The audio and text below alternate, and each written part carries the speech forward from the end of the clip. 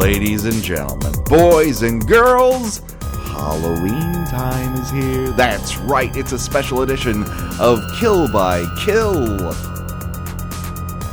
Greetings and salutations, Internet. How you doing? My name is Patrick Hamilton, and I'm a supposed entertainment professional only because I don't earn money any other way, and I am back with this special edition of Kill by Kill for all of you in this Halloween season. And I have brought my special trick-or-treating buddy with me. It is the one, the only, Gina Radcliffe. What are you having? You gonna take the M&Ms or the crackles? What's your pleasure? What are you taking here? I'm totes taking those crackles, yo.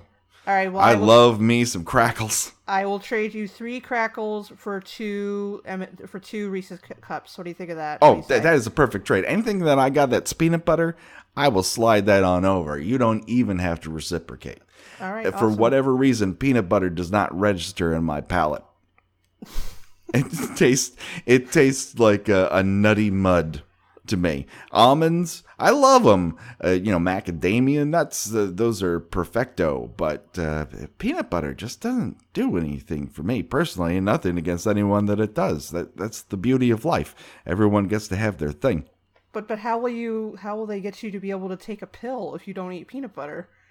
Oh, they just shove it down my throat. Just hold your nose and just ram it right down there? Yes, right. My wife goes full just before dawn on me. Shoves her entire hand and forearm down my throat to get me to take pills. And otherwise, I would keel over at any second. I'm only kept alive by a series of pills shoved down my throat. If you haven't watched Just Before Dawn, I just spoiled it, and if you have, you just got the world's greatest guffaw at that little bit. Anyways, just to remind everyone what our actual purpose here is at Kill by Kill, we are dedicated to celebrating the least discussed component of any horror film, the characters.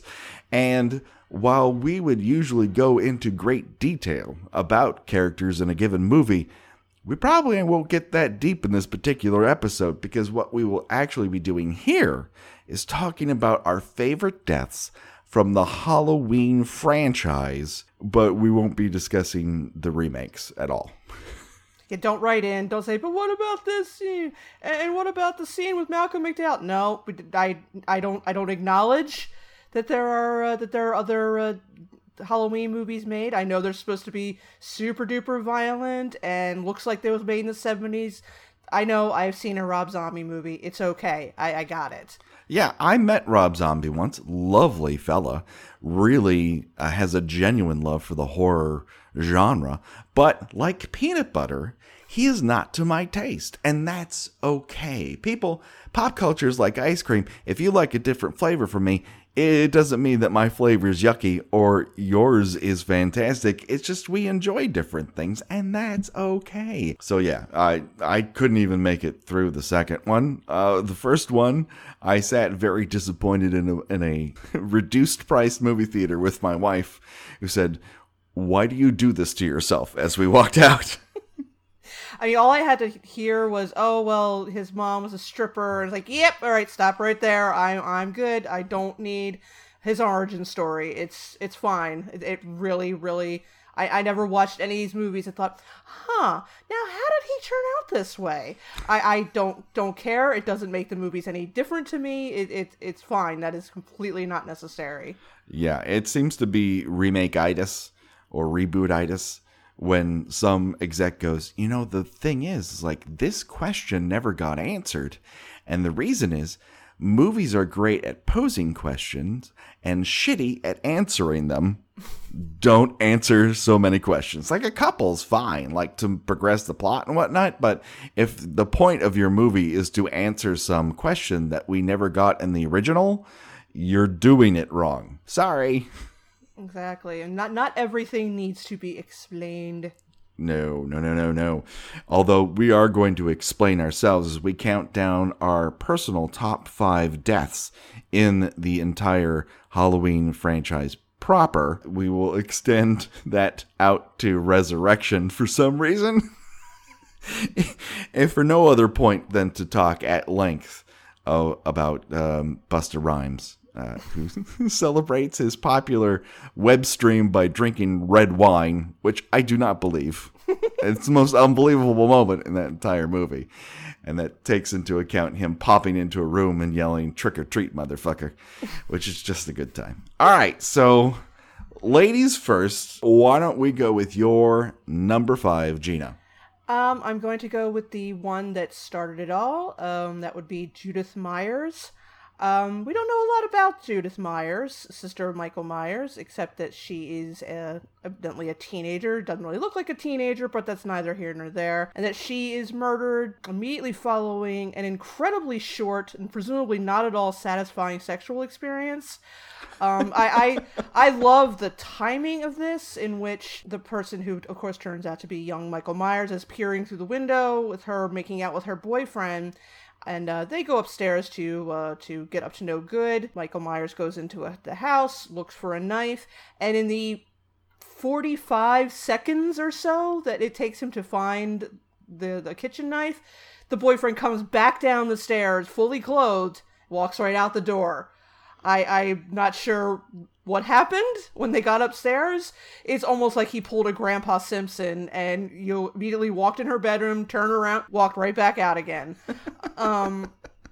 It's still that the scene holds up as fairly shocking, even if you, of course, the big reveal that it's a small child. Not a great actress. Her screams sound a little pornographic Yeah, they are unconvincing in terms of "I'm being stabbed to death" screams. It sounds more like the killer is ripping up her favorite dream board.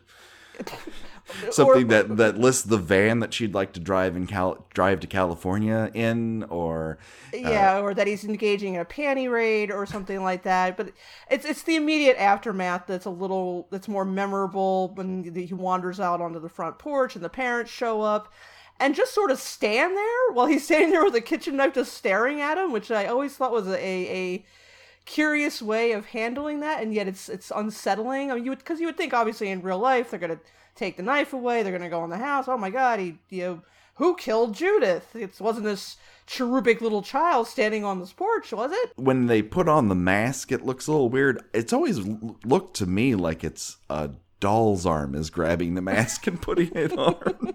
It's like this little baby hand. Yeah, it's super weird.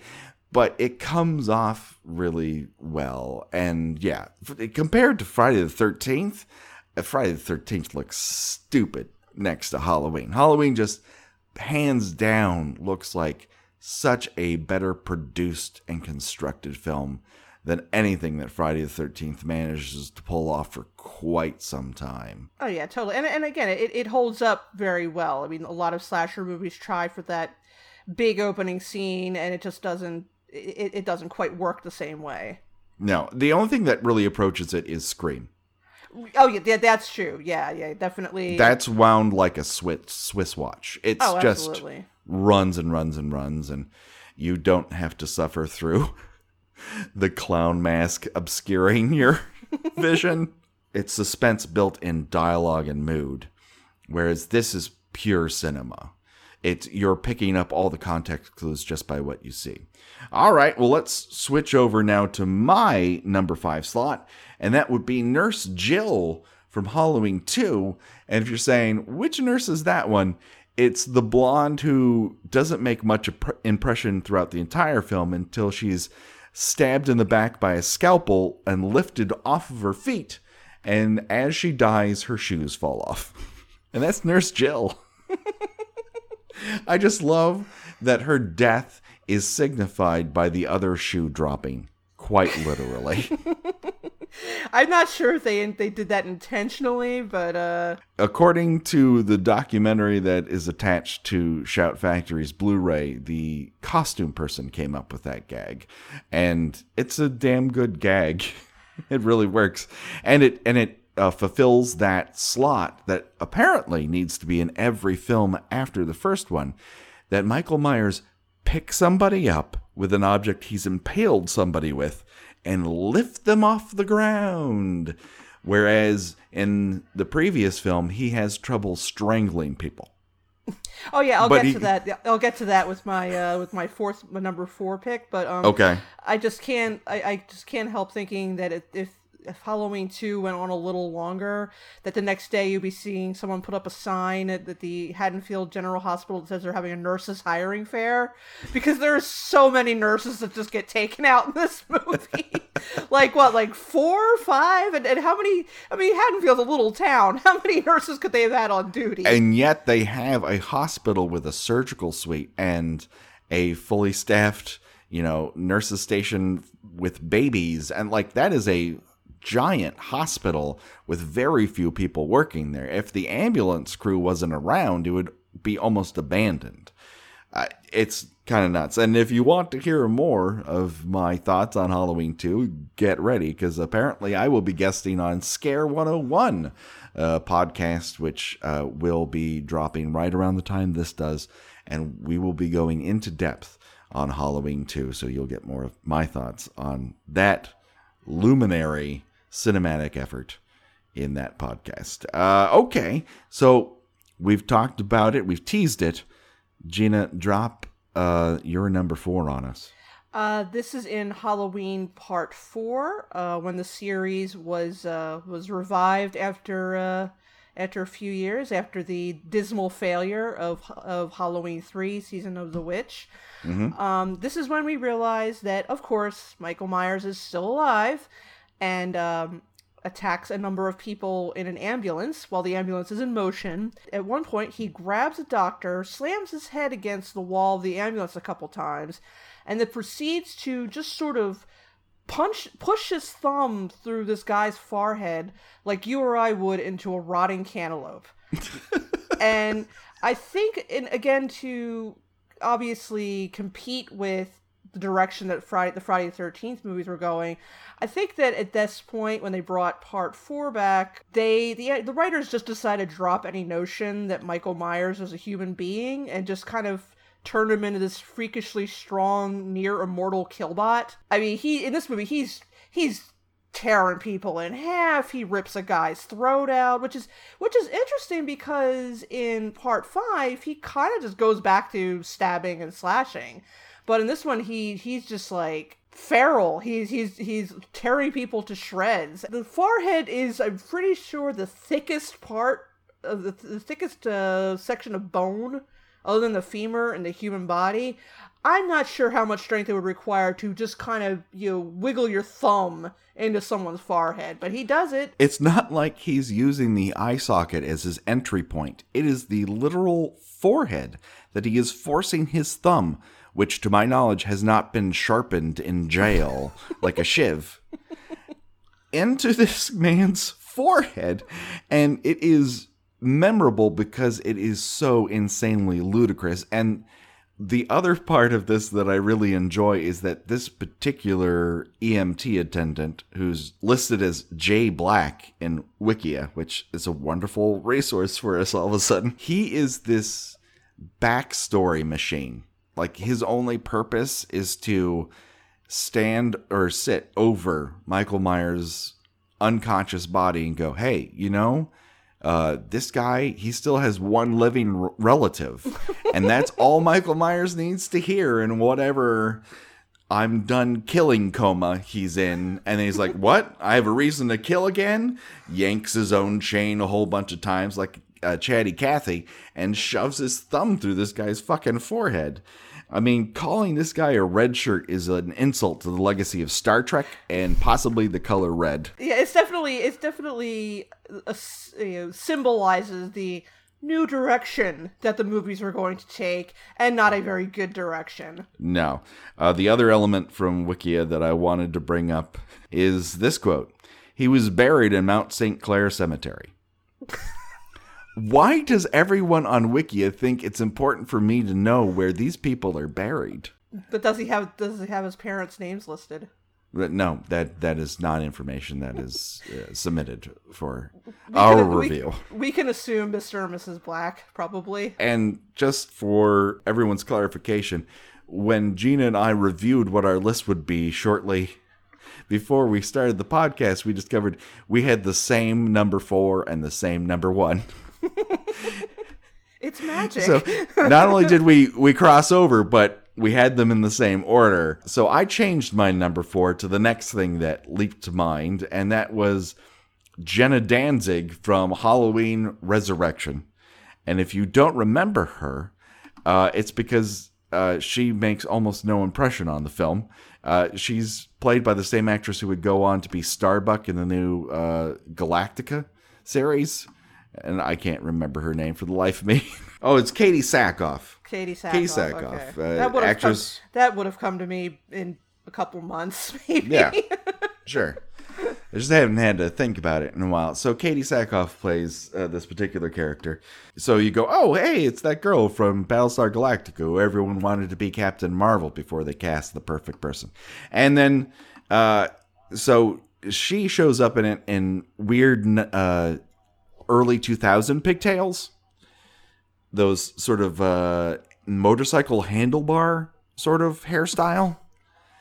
I feel like that might have meant to be a callback to Linda from the first Halloween. Oh, it does not register if that's what they were going for. They cast the wrong actress for that particular role, although she spends the vast majority of that film teasing the idea that she'll take off her shirt.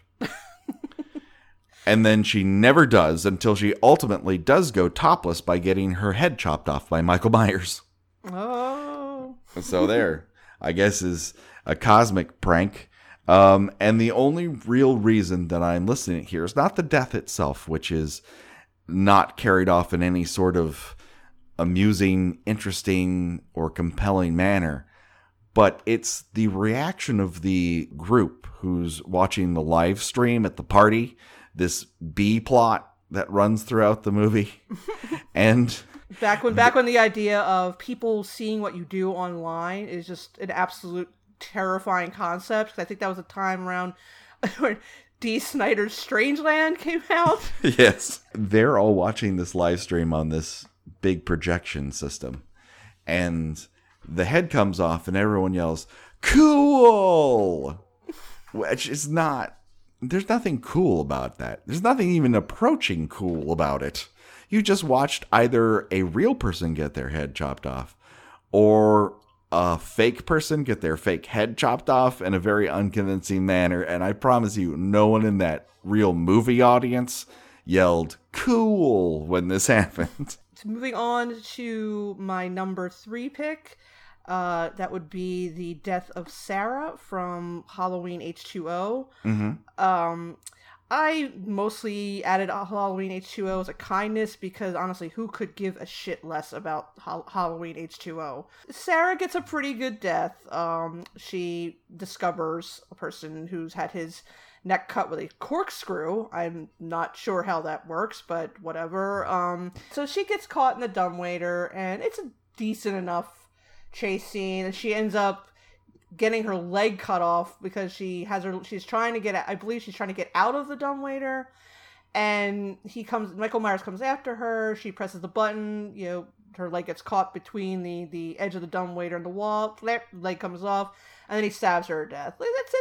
It's probably the only standout scene. And so that's a perfect transition to my number 3, which is from Halloween 3 Season of the Witch, the supposedly misbegotten entry in the Halloween series. But if you saw 4, 5, 6, 7, and 8, you'll quickly realize it's a sterling entry.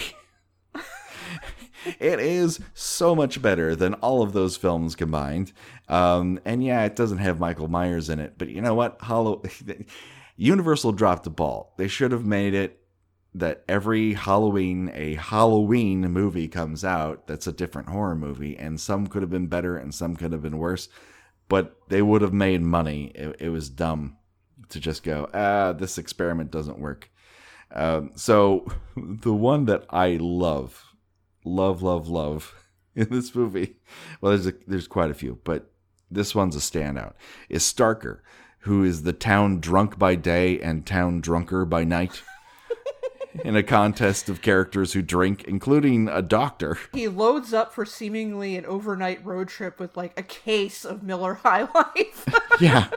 Like his road beers are a lot of fucking beers. It's nuts. Do not take up his example.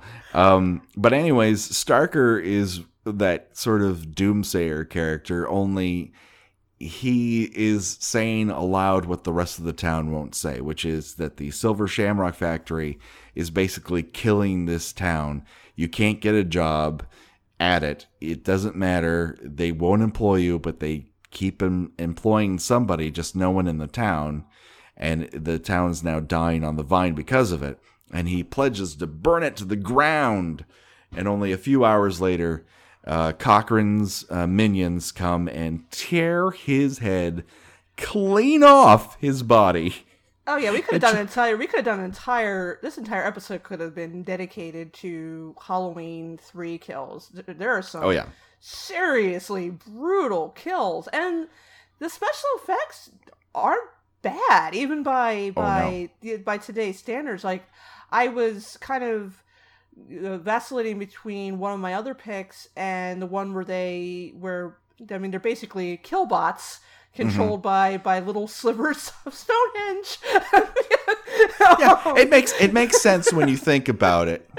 It makes a lot of sense. Stonehenge controlled robots who just dismantle a man's skull while he's laying in a hospital bed, and it's fucking brutal. It's just like they're merciless. And there's also the lady that, also with a piece of Stonehenge, gets laser stabbed. As entertaining as this movie is, the plot never gets any less ridiculous to explain to anybody. No. But she gets zapped in the face with this piece of Stonehenge, and you basically half her face looks like ground meat afterwards, and it's fucking gross. It really is. Everything, all the special effects in here. Even the opticals for the space lasers that come out of Stonehenge look really, really good. I have a feeling that this movie is the reason for half the shows on Adult Swim.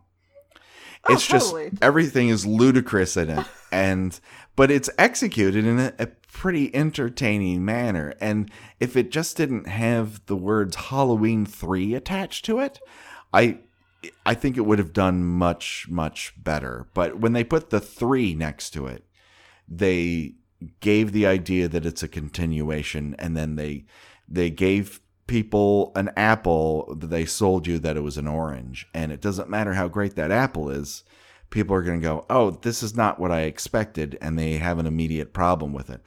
Whereas if you just watch the movie, man, it's fucking awesome. Yeah, and it's creepy. The other Wikia entry that I really love for this particular character is this. Quote, prior to his death, Starker enjoyed snacking on Cheese Whiz or spray cheese product on bread, which tells you a lot about him as an individual. I really kind of hope that that somebody put that in his obituary. Like when you say she enjoyed knitting and listening to classical music. He enjoyed Cheese Whiz on bread. Yes. He found it agreeable to his palate, and he enjoyed it, along with every alcoholic beverage known to man. I was going to say, his stomach was probably so ulcerated from years of alcohol abuse that the only thing he could eat was Cheese Whiz on bread. That's right. It was a public service that Cheese Whiz existed for him. Okay. So let's get back into it. What is your number 2? I'm cheating a little bit because this character's death is an accident, but I'm going to go with Ben Tramer in Halloween 2. Mm-hmm. Ben Tramer does not get any dialogue. He is showing an incredible amount of prescience, dressed like Michael Myers on Halloween. Apparently, the blank William Shatner mask was a big seller in Haddonfield that year. Mm-hmm. So Dr. Loomis spots him. assuming that he is Michael Myers, begins chasing him. Tramer does not hear him or chooses to ignore him. He walks out into the middle of the street, gets fucking creamed by a police car, which in turn crashes into a van, and of course, in true Hollywood movie magic fashion, it immediately explodes. Yes. The next time you see this character, he is basically a pile of charcoal briquettes. It's a gas and flare gun truck, apparently. It's a delivery for the local firework factory. Yeah, basically. But then here's the thing. Ben Tramer is a character who is briefly mentioned in Halloween. He is a classmate of Laurie's who she likes and whom I believe it is Annie agrees to set her up on a date with. Now I love this because this is basically the writers of the movie saying, "Fuck you, Laurie. You thought, your friends are dead. You find out that the person who killed them is your long lost brother, and we killed off the guy you liked in a horrible accident. They just want to make sure this girl has the worst fucking night of her life imaginable." And it's so she's got a lifetime of Lance Guest to look forward to. Well, that's true. That's true. But obviously that didn't work out. She's with Adam Arkin in H2O. But that's true. But yeah, I just it was just an odd little cruel twist in the movie to just have this character who, again, you never even see him. He's just in this costume, and he doesn't get any dialogue. But if you had seen the first movie, you would know who he was. And it just, I don't know, it just seems like the writer just totally giving her the finger, and it's amusing in that cruelty. Yeah, I like that element of it. I love his little increased shuffle once Loomis and the sheriff's deputy start calling out for him. Yeah, and he just kind of does this quick little speed walk, like, oh no, oh no. And wanders straight out into the street where the only thing that can happen to him is to be struck by a sheriff's vehicle and slammed into an exploding flaming truck. And he probably ran away because he was afraid they were going to ask him why an 18-year-old boy was out trick-or-treating by himself. Yeah, so let's keep this ball a-rolling and get to my number 2 on the hit list, and we are shifting upwards into the not-so-hallowed ground of Halloween 4. Return of Michael Myers? Is that the subheader on that one? That was Return, and then the 5th one was Revenge of Michael Myers, which hasn't he been revenging the whole time? Pretty much. Well, what's been done to him? Like, what slights has Michael Myers suffered? Like, you kill a bunch of people and then they try to put you away, and then you kill a bunch of people and they shoot you. You're like, well, fuck, what did I do? Kill a bunch of people. That's what they do to killers. They don't allow you to scramble about just stabbing any old chick you want in a clown mask. Not that people these days seem to find that abhorrent behavior or anything. It was of its time. Back then, kids, wandering around in a clown mask looking to stab people was a bad thing. That's how you know we're old. Yeah, revenge. So yeah, Halloween 4 is the return.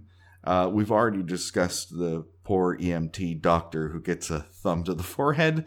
This is a little bit later in the grand tradition of Michael Myers wants to pin somebody to a wall. The person in question that we're discussing is Kelly Meekler. She is the designated cock blocker of the film. She's totally after Rachel's boyfriend.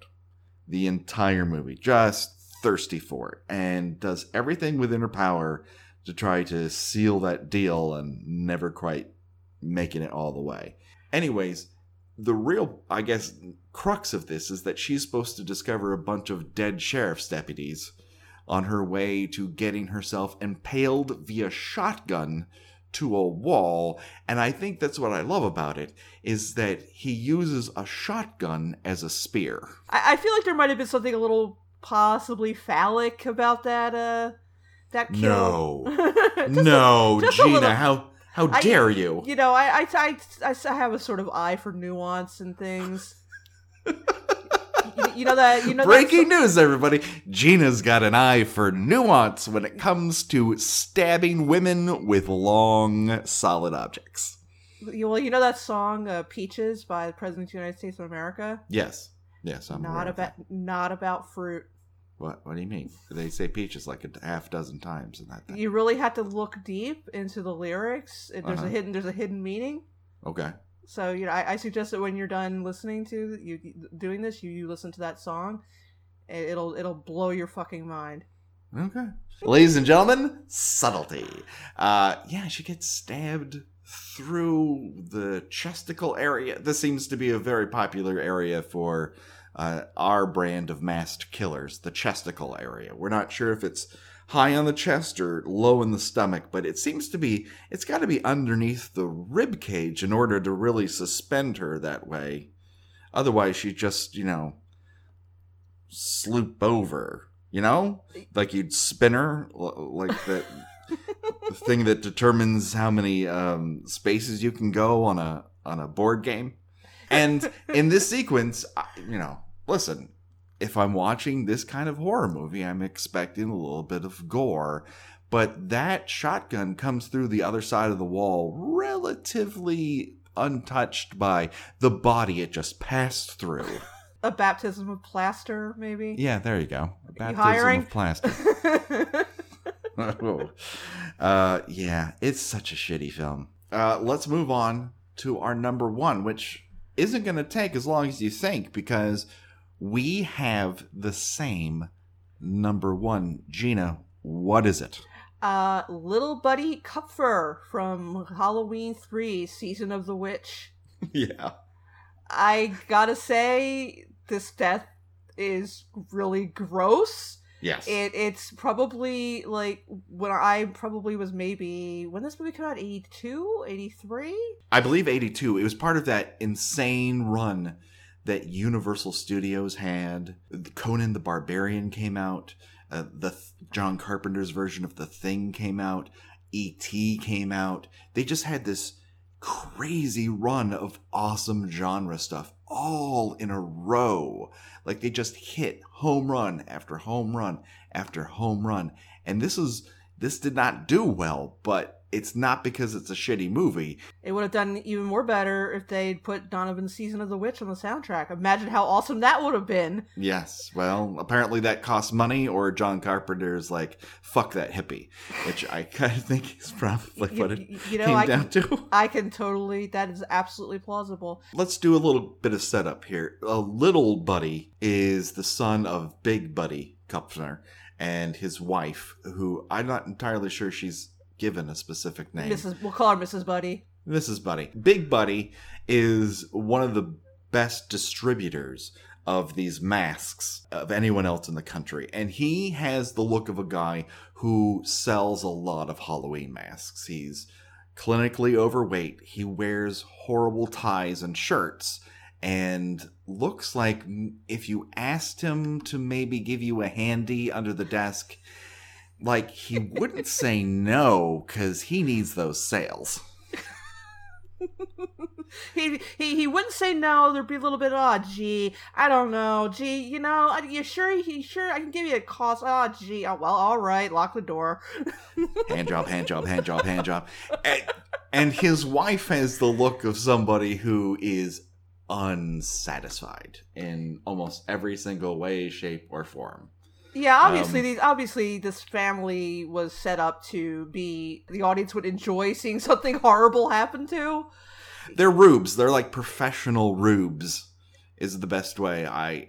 That's the word that leapt to mind for me.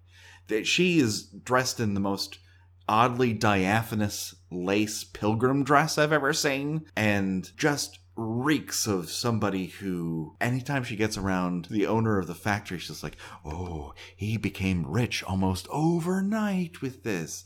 And, oh, can you imagine having all that money? And we're like, what?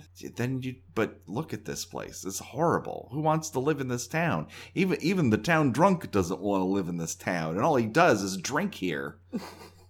But yeah, so they are invited to visit the Silver Shamrock factory. They're given the grand tour, and then as a prize, quote, to the Kupfers, they are given the opportunity to do, I guess you'd call it, quality assurance for television commercials. It's a factory. I mean, I think what ultimately it is that they're luring someone who's done a ton of business with them in order for this cosmic joke to take place. You have spread a terrorist attack via witchcraft out into the world. You did the best job for us. Not just witchcraft, Stonehenge witchcraft. Specialty subset. I'll give you that. And so we're going to pay you back in droves by making your kids the sort of test case. And up till this point, this is theory in Cochran's mind, what's about to happen. They haven't tested it out on anybody else, is the impression I got. And 6 hours before the big thing, they're like, all right, well, maybe we'll slap it on a kid and see what happens. 6 hours before the big giveaway, kids. Yeah. but yeah, so they put them in this room it's very elaborate. It looks like a model living room. Mm-hmm. And have them watch the commercials, which are that will stick in your fucking head for days. Yes, it will. After watching this movie, and assuming that children are all mindless lumps of clay that will do whatever a disembodied voice in the television will tell them to do. I mean, that's the basis of this commercial, of this plot. To kill all the children because they don't celebrate Samhain in the proper manner. Well, the world needs a cleansing, and this is what's going to help do it. Yeah. Like I said, for such a stupid plot, this movie is very entertaining. But, and it all depends on kids just sitting there, presumably gape-mouthed at this commercial. Put your masks on, all right, and just in one fluid motion, because if there's anything children are good at, it's doing something immediately as soon as they're told, as you probably know. And then, I mean, think of your son is 6. Yes. So approximately how long after put on the mask would he put on the mask? We purchased him a Godzilla costume because he's very into Godzilla. Mm-hmm. And it is a blow-up costume. There's a little fan inside of it that bulks him up, and he sees out of the Godzilla mouth. And we had read in the Amazon reviews that the opening was a little tight. So we informed him the opening that your head goes in here is a little tight. And he lost his ever-loving mind for 20 minutes. You're not putting me in that thing. I'm not being Godzilla. The world sucks. Burn down this house. I want to murder your parents before you're born. I mean, anything he could do to avoid being placed inside of this Godzilla costume until he actually got in it and he was like, oh, that's fine. But that was 20 minutes. That was 20 minutes of reverse psychology, bribery, cursing the heavens. We tried everything to get him into this mask just to try it on. So the idea that he might be informed by television to go do this. Now, if someone from the Kid City YouTube site told him to do it, 3 seconds. 3 seconds. There's definitely... The guy from Race Grooves, the guy who shows you how to do Hot Wheels cars, tracks, if he said, show up at this time, borrow your parents' gun, ask the teller, I want all 20s, no 50s, and no exploding packs. He would be like, okay, but which bank? Okay, so basically children are mindless lumps of clay when it comes to people on the television, but not their own parents. All right, point taken. It's very safe to rebel against your parents because you know that they're never going to abandon you on the street corner. At least they're not supposed to. Whereas you're really paying attention to this other thing that you're super, super, super interested in because it's the best thing ever. Oh my goodness. And this sort of supposes that these masks are, status symbols of a sort. Like all the cool kids have these masks. This is the thing you have to have. And that's what it's kind of relying on in terms of its storytelling mechanism. Oh yeah, it's definitely very cynical about children, being sort of hypnotized by images they see on television and consumerism. It's a very, very cynical movie. Yes. But so the commercial comes on, the kid puts the mask on, the parents are kind of in the background, not really paying attention to what he's doing because they're horrible and they're sniping at each other. Yeah, and Mrs. Buddy is laughing her ass off at the fact that there's fake fruit in there. I don't know what's so funny about that fake fruit, but she doesn't get out much. I think she's also drunk. That's also possible. Yes. But we notice pretty quickly that something appears to be wrong with young little Buddy. And again, I make no attempts to explain the logistics of what happens to him. But first it appears that the mask is melting, and then it appears that pretty much all manner of insects and snakes are coming out of his mouth and his eyes, which when I was 11, that was pretty fucking horrifying. When I was 44, that's pretty fucking horrifying. It's really gross. Whatever this like teleportation spell or transmutation. Is it like? I mean, have you theorized? Did it turn his head into these things, or are they like coming out of his? Or are they like, coming out of him? I mean, I've never been able to figure out exactly what it was doing to him, only that it was fucking horrifying. I think if I were to theorize that it is either transforming the insides of his head into snakes and bugs, or it opens a portal to an endless menagerie of snakes and bugs. And either one, it's meant to basically be a horrible death that via this mass cleansing therefore makes the earth sustainable for another 1,000 years, or at least that's how Cochrane sort of sets it up. It's a doomsday scenario, and it turns out to be uber gross when you see it. And motherfuckers gonna celebrate Samhain the right way after this, right? Am I right? I mean, when your kid's head dissolves to bugs and snakes before your very eyes, you're going to be celebrating Samhain like he tells you to. You're going to be bringing out those Glenn Danzig albums, and you're going to do it the right way. But yeah, so I mean, like a snake comes out of, like a big snake, and the snake like bites Big Buddy. He dies. Mm-hmm. I think the mom just dies of fright, which is understandable. But it's one of those things where if you described it to somebody, it's like, oh, that sounds stupid, and you're watching, you're like, oh god, this is awful. No, it doesn't matter who explains it to you, it's not going to sound as cool as actually watching it. No, and again, I think we mentioned before that the special effects in this are pretty good. Oh, hell yes. Yeah, and they still look good. I still kind of had to look away a little bit, and I could not watch that scene for years. Just the shot of the kid like kind of putting his hands up to the mask, that alone, I was like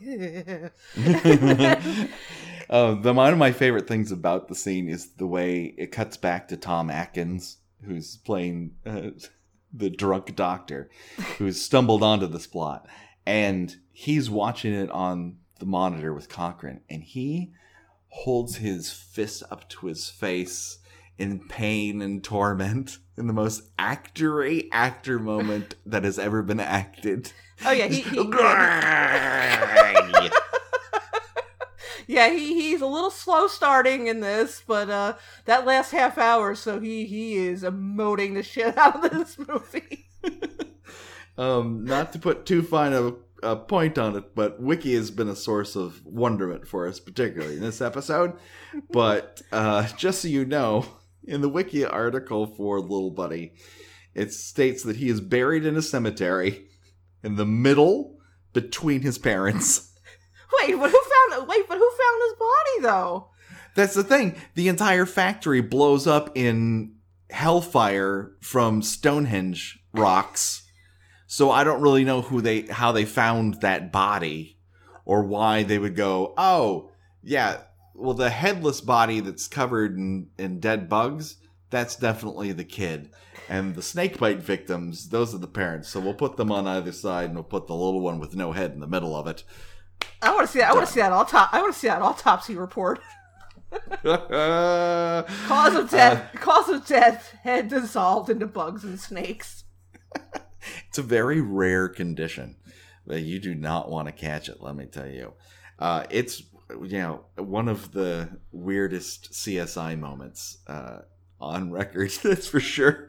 Showing up there. All right, what do you got today? Well, snakebite victim, death by fright, and I don't know what happened to head, but where his head was, there's just bugs and snakes. Okay, let's get the stretcher, Jimmy. Cool. It's one for the record books. Yeah. So that's our Halloween top 5, everybody. This is it. Happy Halloween, everyone. We're so very excited you could join us for this. We would do a Would You Rather, but this very bonus episode has gone super, super long, and I don't want to edit it. I don't want any of these. These are all horrible ways to go.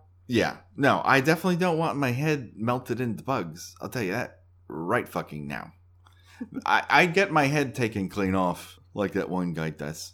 I'm fine with that. Maybe. Yeah. Who's to say? Probably a thumb through the forehead can't be fun. See, I said we weren't going to do it. Then now I'm already into it. God damn it. Probably Ben Tramer probably was a quick quick death. Yeah, when you're ran into by a cop car going at full speed, you're probably your lights are out pretty fast there. I think so, up until the point he catches on fire because he's still moving. Oh, so he's pinned between a car and a van that's on fire, and yeah, he's still moving. So I don't know that that's a treat. But here's the thing for Ben Tramer. He was at the peak. He had Jamie Lee Curtis hot for him, and then other girls at his high school hot for him. And that was as good as it was going to get for that kid right there. He was going to end up like running a gas station in Haddonfield, Illinois. And like he was saved, basically. Alrighty, people. Gina, where can people find you on the internet? They can find me writing about 70s and 80s television at tuneintonight.wordpress.com. Excellent. Hey, do you want to hear more from us in some sort of digital form? We got a Facebook group. Just look us up on Facebook.com/KillByKillPodcast. We're out there. We're on Twitter @KillByKillPod. Our email is killbykillpod@gmail.com. Drop us a line. Tell us what you think. Say you got something different to say. Let us know. We'd love to hear from you. And until next time, trick or treat safely, everyone. Bye-bye. Oh, no. There's a ghost in here. It's so spoopy.